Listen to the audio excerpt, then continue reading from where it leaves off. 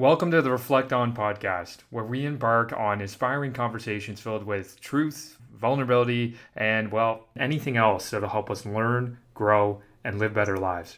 I'm your host, Kevin P. Murphy. Thank you so much for embarking on this reflection journey with me today. Now let's get right into it. This is part one of a two-part mini-series with Aatik Chopra. Aatik Chopra is an introspective powerhouse who had the traditional path to success ready for him in his early 20s after graduating school. But instead of taking those traditional routes, Aatik changed his career paths, cities, and mindset in ways that cultivated his purest forms of life. Whether it's interaction with formerly incarcerated individuals for assisted reemergence into our world, inspiring the youth of today in innovative ways through his work with the Knowledge Society, or TKS, or creating the life that he wants for him, his family, and his potential coaching practice, Aatik is constantly tactful in how he approaches his life by design. But as he describes, these pursuances are perpetual in nature and can be impossible without the ability to look inward. In this episode, he reflects on the seed of awareness and how it requires daily cultivation for ultimate progress. As well, we discuss the friction between curiosity and fear and a unique way to consider your life's experiences. Aatik then reflects on how the ego's craving for stability can create constant fear, but that one must search for and face that fear and mental baggage in order to move forward. He then comments on his beliefs on absolution-based thinking, on how the exponential lenses of life can cause us to see things unclearly, and how perhaps the ultimate goal of life is to continuously remove those lenses. This is a fantastic two-part series and a great start to it. I truly think you're going to love this first part. As always, thank you for listening and enjoy this episode with Aatik Chopra. Okay, so... Well, I want to hear from you, man. What about me? Well, last time we talked, in depth, you were in a moment of flux and of transition. So I'm just curious, where are you at? Where's the motivation for continually transforming? Is the fire still bright? Have you gained momentum? Do you feel like there's positive reinforcement? Some small wins along the way? Have you gotten the clarity that you were seeking? Update me, man. So thank you for challenging me with a question first. Usually it's the other way around, but it is a great question nonetheless.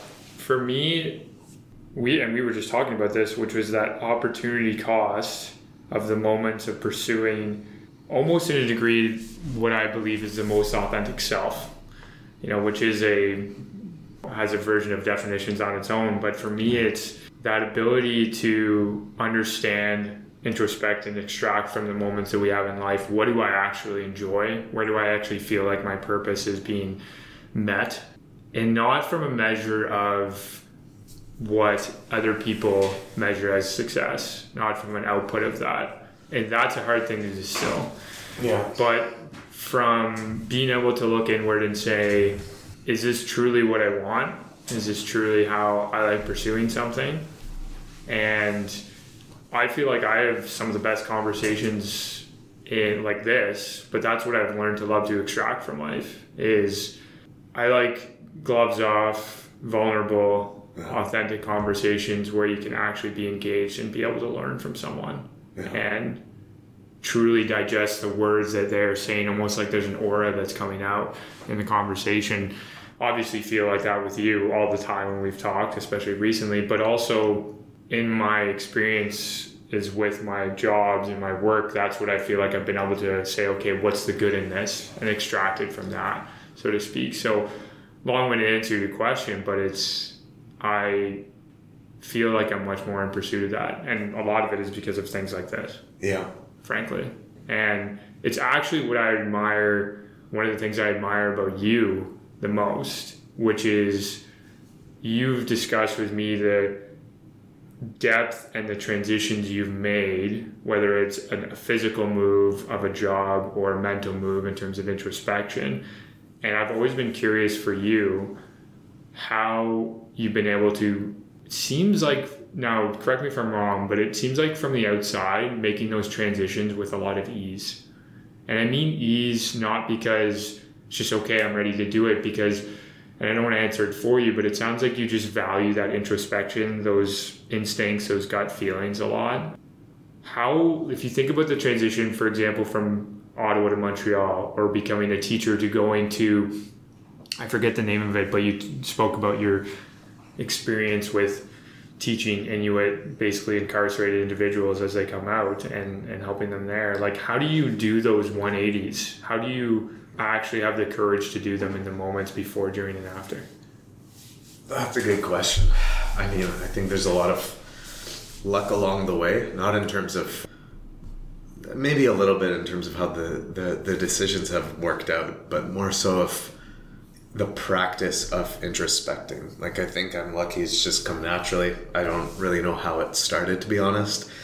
But there's this like concept of a seat of awareness. Like some people, I would like to believe everyone has a seat of awareness, but I think some people actually do have this seed of being able to introspect, being able to have a reflective practice ongoing, like that underlies or that coats their entire existence. And some people don't. Within the people that do have a seed of awareness, some people, it flowers immediately when they're born, perhaps. But at least for me, it felt like it was maybe, this flower was like struggling, but it was very much still present when I was, let's just say maybe until 21, before I left consulting. But definitely it was like a flower that was struggling to survive, but was relentless to survive. When I was in consulting, there was a dramatic tension to live authentically, and that there was more to life than this sort of mundane existence. I think there's this, it's almost like a voice within or a power within that's, I think it is there for a lot of people. And the ability to actually listen to it is what matters. It's not if the voice is there, it's the ability to actually listen to it. I think for some people, maybe the voice isn't even there. Like I said, they don't even have the seed of awareness. But how do you then cultivate the seed of awareness so that it grows and it grows? I think I'm just lucky that it even existed in the first place. And that first inkling of just noticing that it's even there, it starts to then kind of catch fire or build momentum, like a snowball effect. So all that to be said, I think it's a daily practice, man. It's like we have these neural pathways in our brain, and for me to go into a conversation and be excited to connect and ask certain questions, the certain questions that I ask is simply because it's been reinforced and it makes me feel good. It gives me a sense of connectedness or vulnerability or intimacy with the other person, and then there's this positive reinforcement, and then I'm going to ask that, therefore probably more likely the next time again, and then more likely, and so there's this highway that kind of becomes concretized. That is kind of like the practice on a daily basis. All the things that I'm asking myself, the ability to really dial into my body and understand what makes me feel a certain way. It's not like a forceful activity. It's just now become kind of habitual. Is it? We were talking about this just before this. Do you think it's like a drug to you at all? We talked about drugs without being drugs in the sense of physical, the substance, the physical supplementation of what it does to your body, but a task being a drug almost. Do you feel like that it's become that for you? What kind of task? The introspective, in terms of a reliance on it, yeah. so to speak. Yeah. Translation. Yeah, that's interesting. I guess it's so woven into me that it doesn't really even feel like a reliance. It feels like a part of my being. I think it's just it feels like a way of living. But to kind of weave back to the first question you asked, to answer it directly, I think the way very strong decisions are made of beginning, my own coaching practice instead of sticking with the coaching practice I have within a job, or to choose to have a kid. It seems kind of like very sudden, but it's a constant compounding wisdom or awareness within myself that is happening on a daily basis, then allows me to seemingly 180 just click into a decision and almost be spontaneous on the surface. But it's been several data points over multiple months or years in some cases where it now I'm constantly aware of like the data or the spreadsheet, Yeah, you think of it from a statistical point of view, statistical analyses, you're literally just increasing your sample size. Exactly. Outrageously. And I actually wrote about this, I think, yesterday, which is even the largest of sample sizes can create facts that we perceive, but even those facts can be disproved in time. But it doesn't mean you're not giving yourself the highest probability of what you maybe know to be true by doing that introspection on a daily basis. Do you think that's fair to say? Or? Yeah, that's a cool analogy, because I think the hardest thing is when you have tons of lived experience before a transformation that you want to break from. You have a certain way of living that is unhealthy or unsuitable for what you think you want out of life. Yet there's this like inertia, or you're so anchored in the past lived experiences. How do you break from that? Well, if you just start creating new data that's very different, the trend line drastically shifts. The hardest thing, though, is to create the new data, and that comes from new behaviors, new actions that are completely unattached to what was done before. And I think that's only possible in a state of meditation, when you're aware of why are you talking to your parent a certain way when you've left home for a while, but you come back for the holidays or you come back for a birthday, and you've slotted back into this kind of parent-child dynamic. A lot of that is unconscious, but if we can become conscious of it, and instead of snapping at your parent, you all of a sudden just lend a listening ear and you're non-reactive, then you see how the parent shifts, and that parent responding to you now is different because your input was different, and then it's a beautiful cycle. And you're getting a new sample size. Exactly. Sorry to interrupt. No, that's exactly it. And then you're now all of a sudden there's that positive reinforcement or motivation of, well, that feels good. But again, the only way to pick up on that, how good it makes you feel, is to really dial into your body. But I do want to emphasize again, it's not a forceful activity. I think that's where it's a really curious kind of loose type of flow of introspection. It's not, this very analytical, hardcore, you're constantly in yourself instead of actually immersed and in touch with reality. It's but to do that, it's similar to what Marie Kondo has kind of done in terms of the wave of decluttering and minimalism. It's that on a mental level. So it's, you had this conflict with your dad since your parents divorced. If you haven't apologized to him, or you haven't, well, maybe probably the other way around, you haven't forgiven him, then there's this mental baggage. You have to get rid of that baggage to be able to then, be silent and quiet in your mind, to have a silent and quiet mind, to then be able to actually notice how it makes you feel to be fully hydrated in the morning with water versus unhydrated. Those small little shifts make a big difference. To be able to perform at a certain level, not necessarily in a purely productive sense, like in terms of a capitalist environment, but if you want to be optimally yourself, and however you define that, there reaches a point to be a top performer where these 1-2% differences, they make a big difference. Like if I just did not have the liter of water this morning that I had, I'd probably have some level of brain fog that becomes noticeable when I'm just really used to functioning at a high level. So when you mention reliance, I think there maybe is actually an uncomfortableness and perhaps a reliance on being my highest functioning self. But the way I like to frame it is that I've just become sensitive to it now. Like for New Year's, that is a couple of days away, I'm most likely going to kind of tucker in at home at around maybe 10 p.m. because I just know how much it affects me, because I've felt the effects. I think a lot of people don't feel the effects, so they continue to, not just on New Year's, but really, frankly, every weekend, to stay up past midnight, and then their circadian rhythm might be off, and maybe that works for them. But for me, I noticed that drastically affects my energy level, my mood, which then, of course, affects pretty much everything else I do when I'm awake in my life. And then it's very limiting. But if I flip that, all of a sudden there's this world of abundance that can be created, of wealth. Wealth not in terms of financial possibilities, but just in terms of purely the number of possibilities that can exist that you've created. incredible. You mentioned a couple of things. One was meditation, and I definitely want to go in deeper in that in a moment.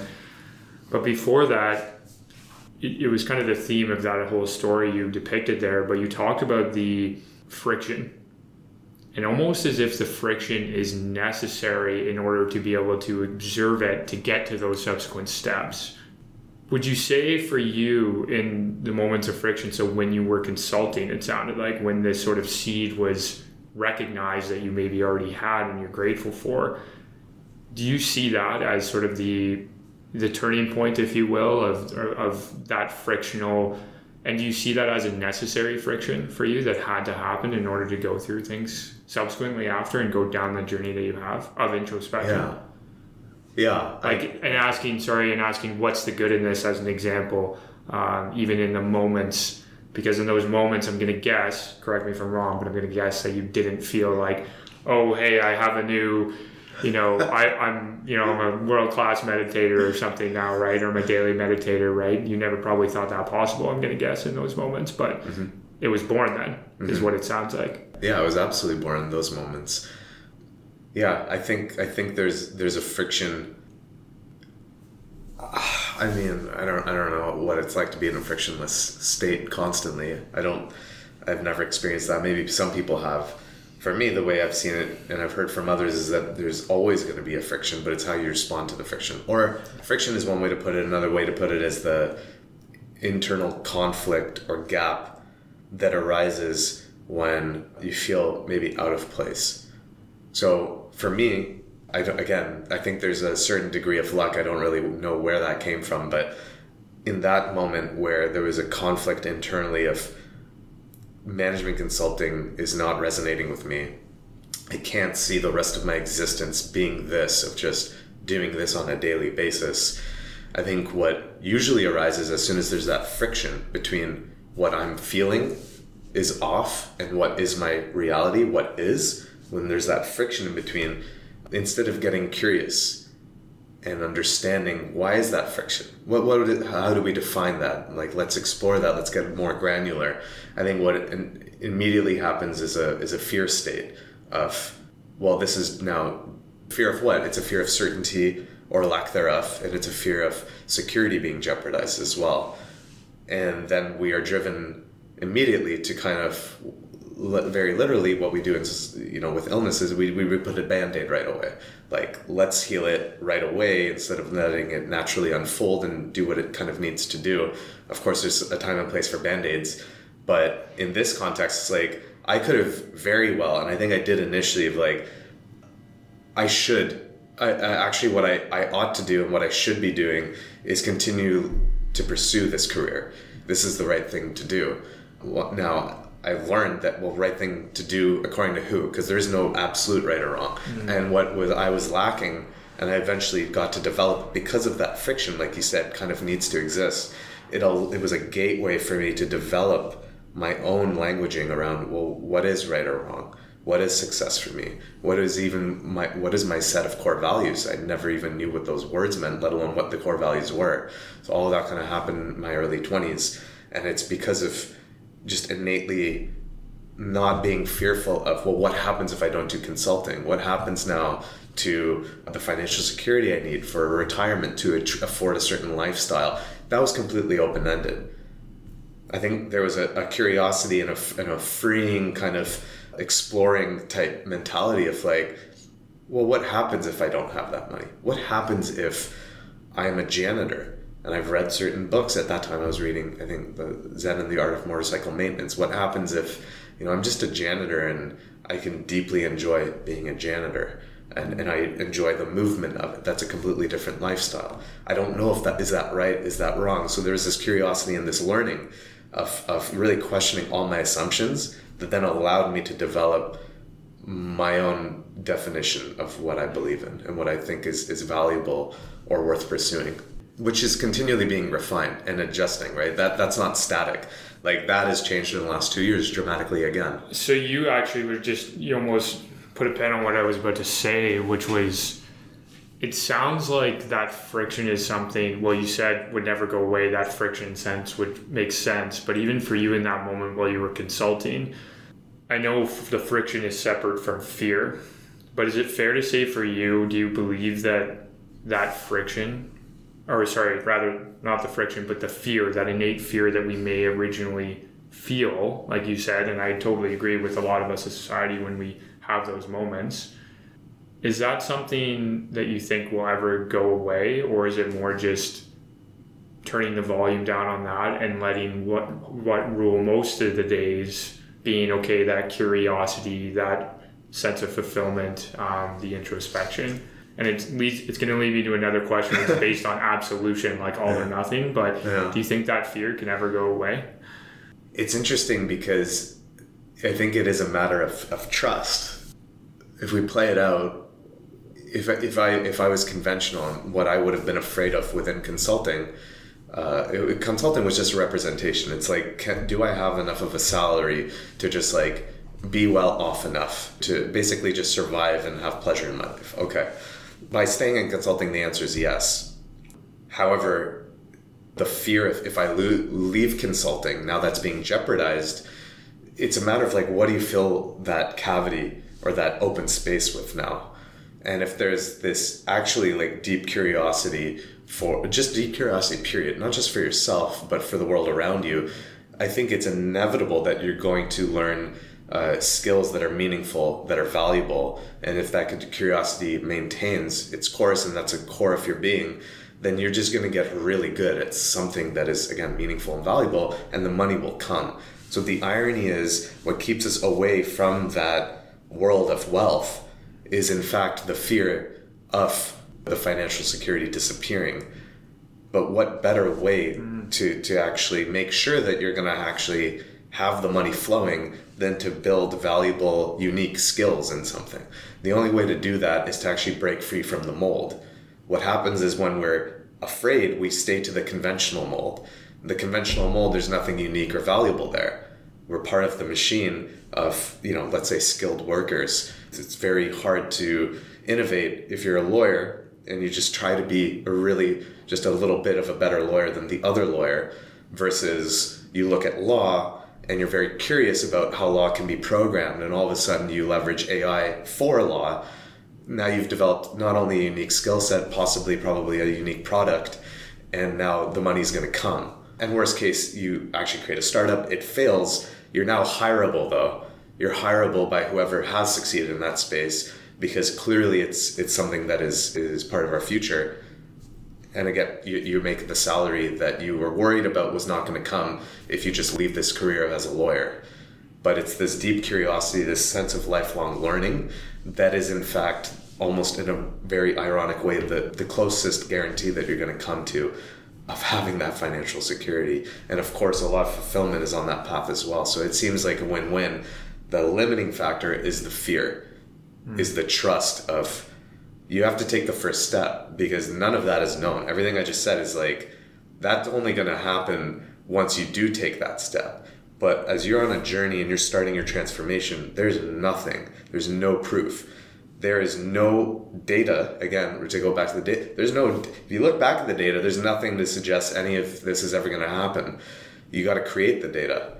And what we see as fact is only the fact of today and our previous data, exactly. But it doesn't mean, again, it can't be disproved based on future sample sets or something. Yeah. Right? I think underlying all this is a being deeply familiar with and comfortable with uncertainty, because that is, I did a 10-day meditation course, which we haven't talked about yet. We'll get there. Yeah, I'm sure we will. But it was a constant messaging. It was a Vipassana meditation course, and part of that school of thought is impermanence is like just one of the key laws of our universe. Things are always going to change. Nothing stays the same. That is like a guarantee. Yet what we're chasing, what the ego chases, because the ego wants stability, it wants security, it feels threatened. I don't think there's anything necessarily wrong with that. It's just kind of irrational a lot of times. If it's chasing stability and security, but our world is the opposite of that, is an absence of that, then we're in an internal now synthetic friction, right? So there's some frictions that can exist that, in terms of like, you talk to me, I'm not maybe, used to your style of talking, or you have a different body language that I'm used to from other people I've ever talked to. You can call that a friction state. But then again, if I'm curious to it, I can learn from your body language. I'm open and receptive to it. Now the friction is alleviated. But there's another whole level of, I would call friction or unnecessary suffering that comes from when we are trying to cling on to stability and security of, I am Aatik. I am a rock climber. I am definitely not a comedian, but I have friends that are like comedians, right? And part of their identity is I am a comedian, but they want to leave comedy. Well, how do you leave comedy? Or in my case, I was a management consultant. Whoever's listening to this, maybe you're a professional in some certain regard, or you're a banker. It's like, well, that's just who I am, right? Or I'm a podcast host.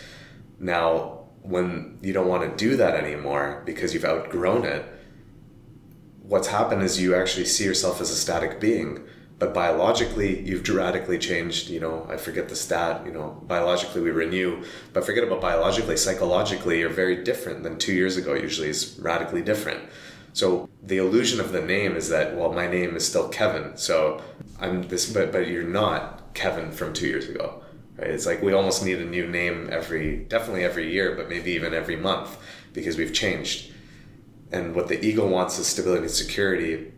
That creates this friction or this gap from being able to actually be creative and pursue new, uncertain opportunities or possibilities. Well, wonderfully said. It's a great preface. I'm going to actually read you something. This is verbatim from my journal, and I want to tie this in with absolution-based thinking and what you believe are the dangers of it. So don't let this be a bias to your answer, please. Like, interrogate it, make it incorrect, or whatever you believe. I'll do my best. But it's about labels and character. Labels are simply thought to give us understanding. Understand that what they truly give us is prejudices without observation. As often thought in faithful cultures, no one or nothing is good or bad. These moments that allow your programming to give into label making are the moments you allow someone else to shape your life for you, to rob you of the freedom of choice. So I want to tie that in. Is that how you journal? You just write in poems, like naturally? Because that was very poetic. Is that did that just come naturally to you? Yeah, that's how I write normally. Well, that's why I love writing as a medium, as a form of expression, That's frankly. a gift. Oh, thank you very much. I want to tie that in with something you mentioned, which was thinking in absolution. So, I am Kevin, you are Aatik, identity formation like that, thinking that we have to be stuck in that. This person is good. This person I see did one good act, so that I'm going to define that as their whole character. Yeah. So I'm prefacing the question, right, a lot. Again, emphasize, don't bias your answer that way, hopefully. But what do you think are the dangers of absolution-based thinking in our society? Yeah, exactly. It's a good question related to what we just closed up with. What better, and I think it makes sense to have labels, categories, these kind of conventions to be able to communicate abstractly. So as humans, we communicate through ideas. Language is super important, but there's like a latency, or like it's not completely in sync. So when I say tree, whatever you see in your head is probably different than the tree I'm seeing in my head. So that's where the conventions or the labels and categories start falling apart. In terms of the communication, there's actually a gap. That's one thing.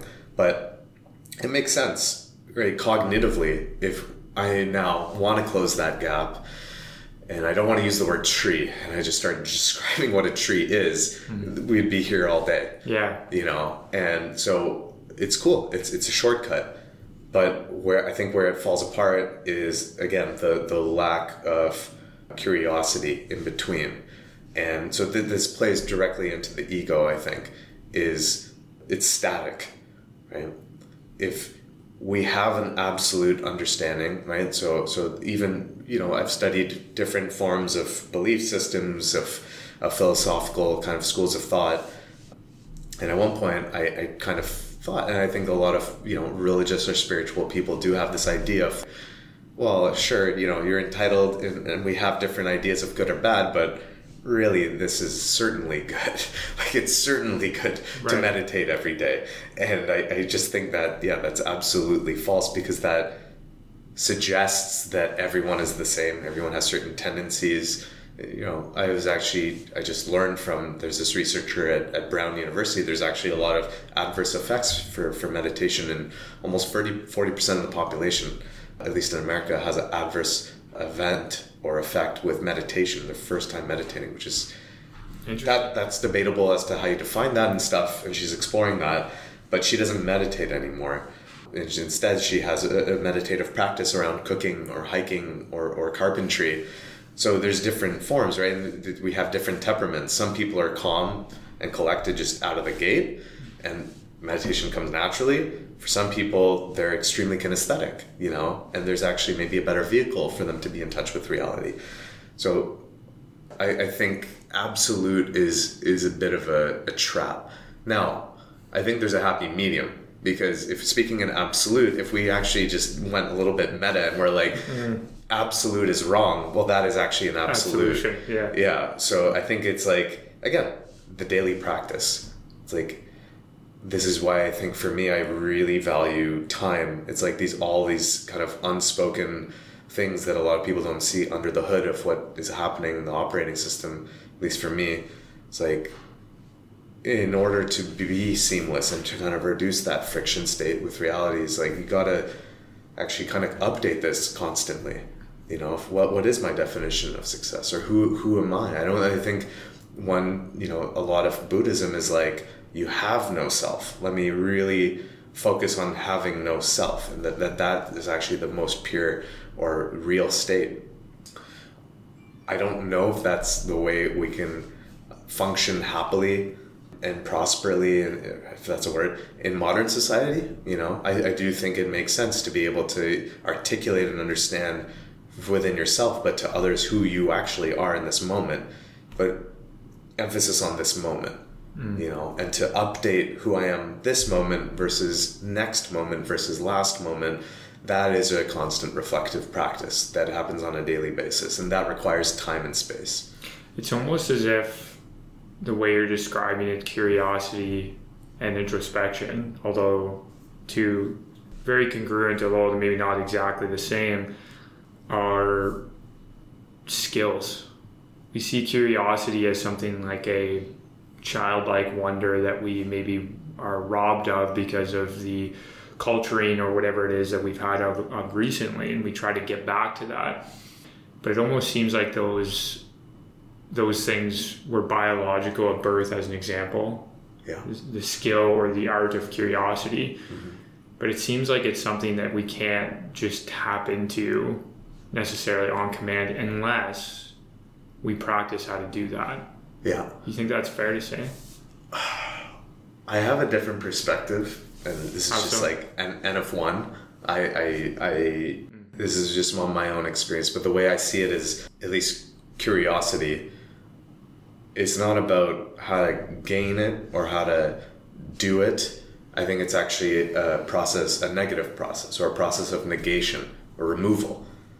I actually kind of look at, like, think about all the conditioning we have, of like whatever religion you've grown up in, whatever culture you've grown up in, the neighborhood you're in, the social media algorithm that you're kind of part of, by chance, the people that have been in your life in terms of role models, or what you've seen as a positive role model, according to your perspective. All these are kind of lenses.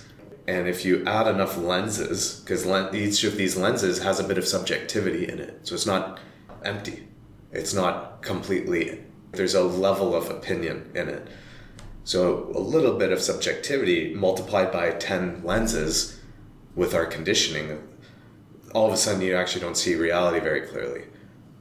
So I actually think it's a process of removing lenses.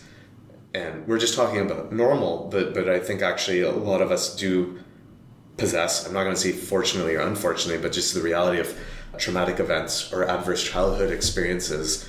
Those are lenses as well.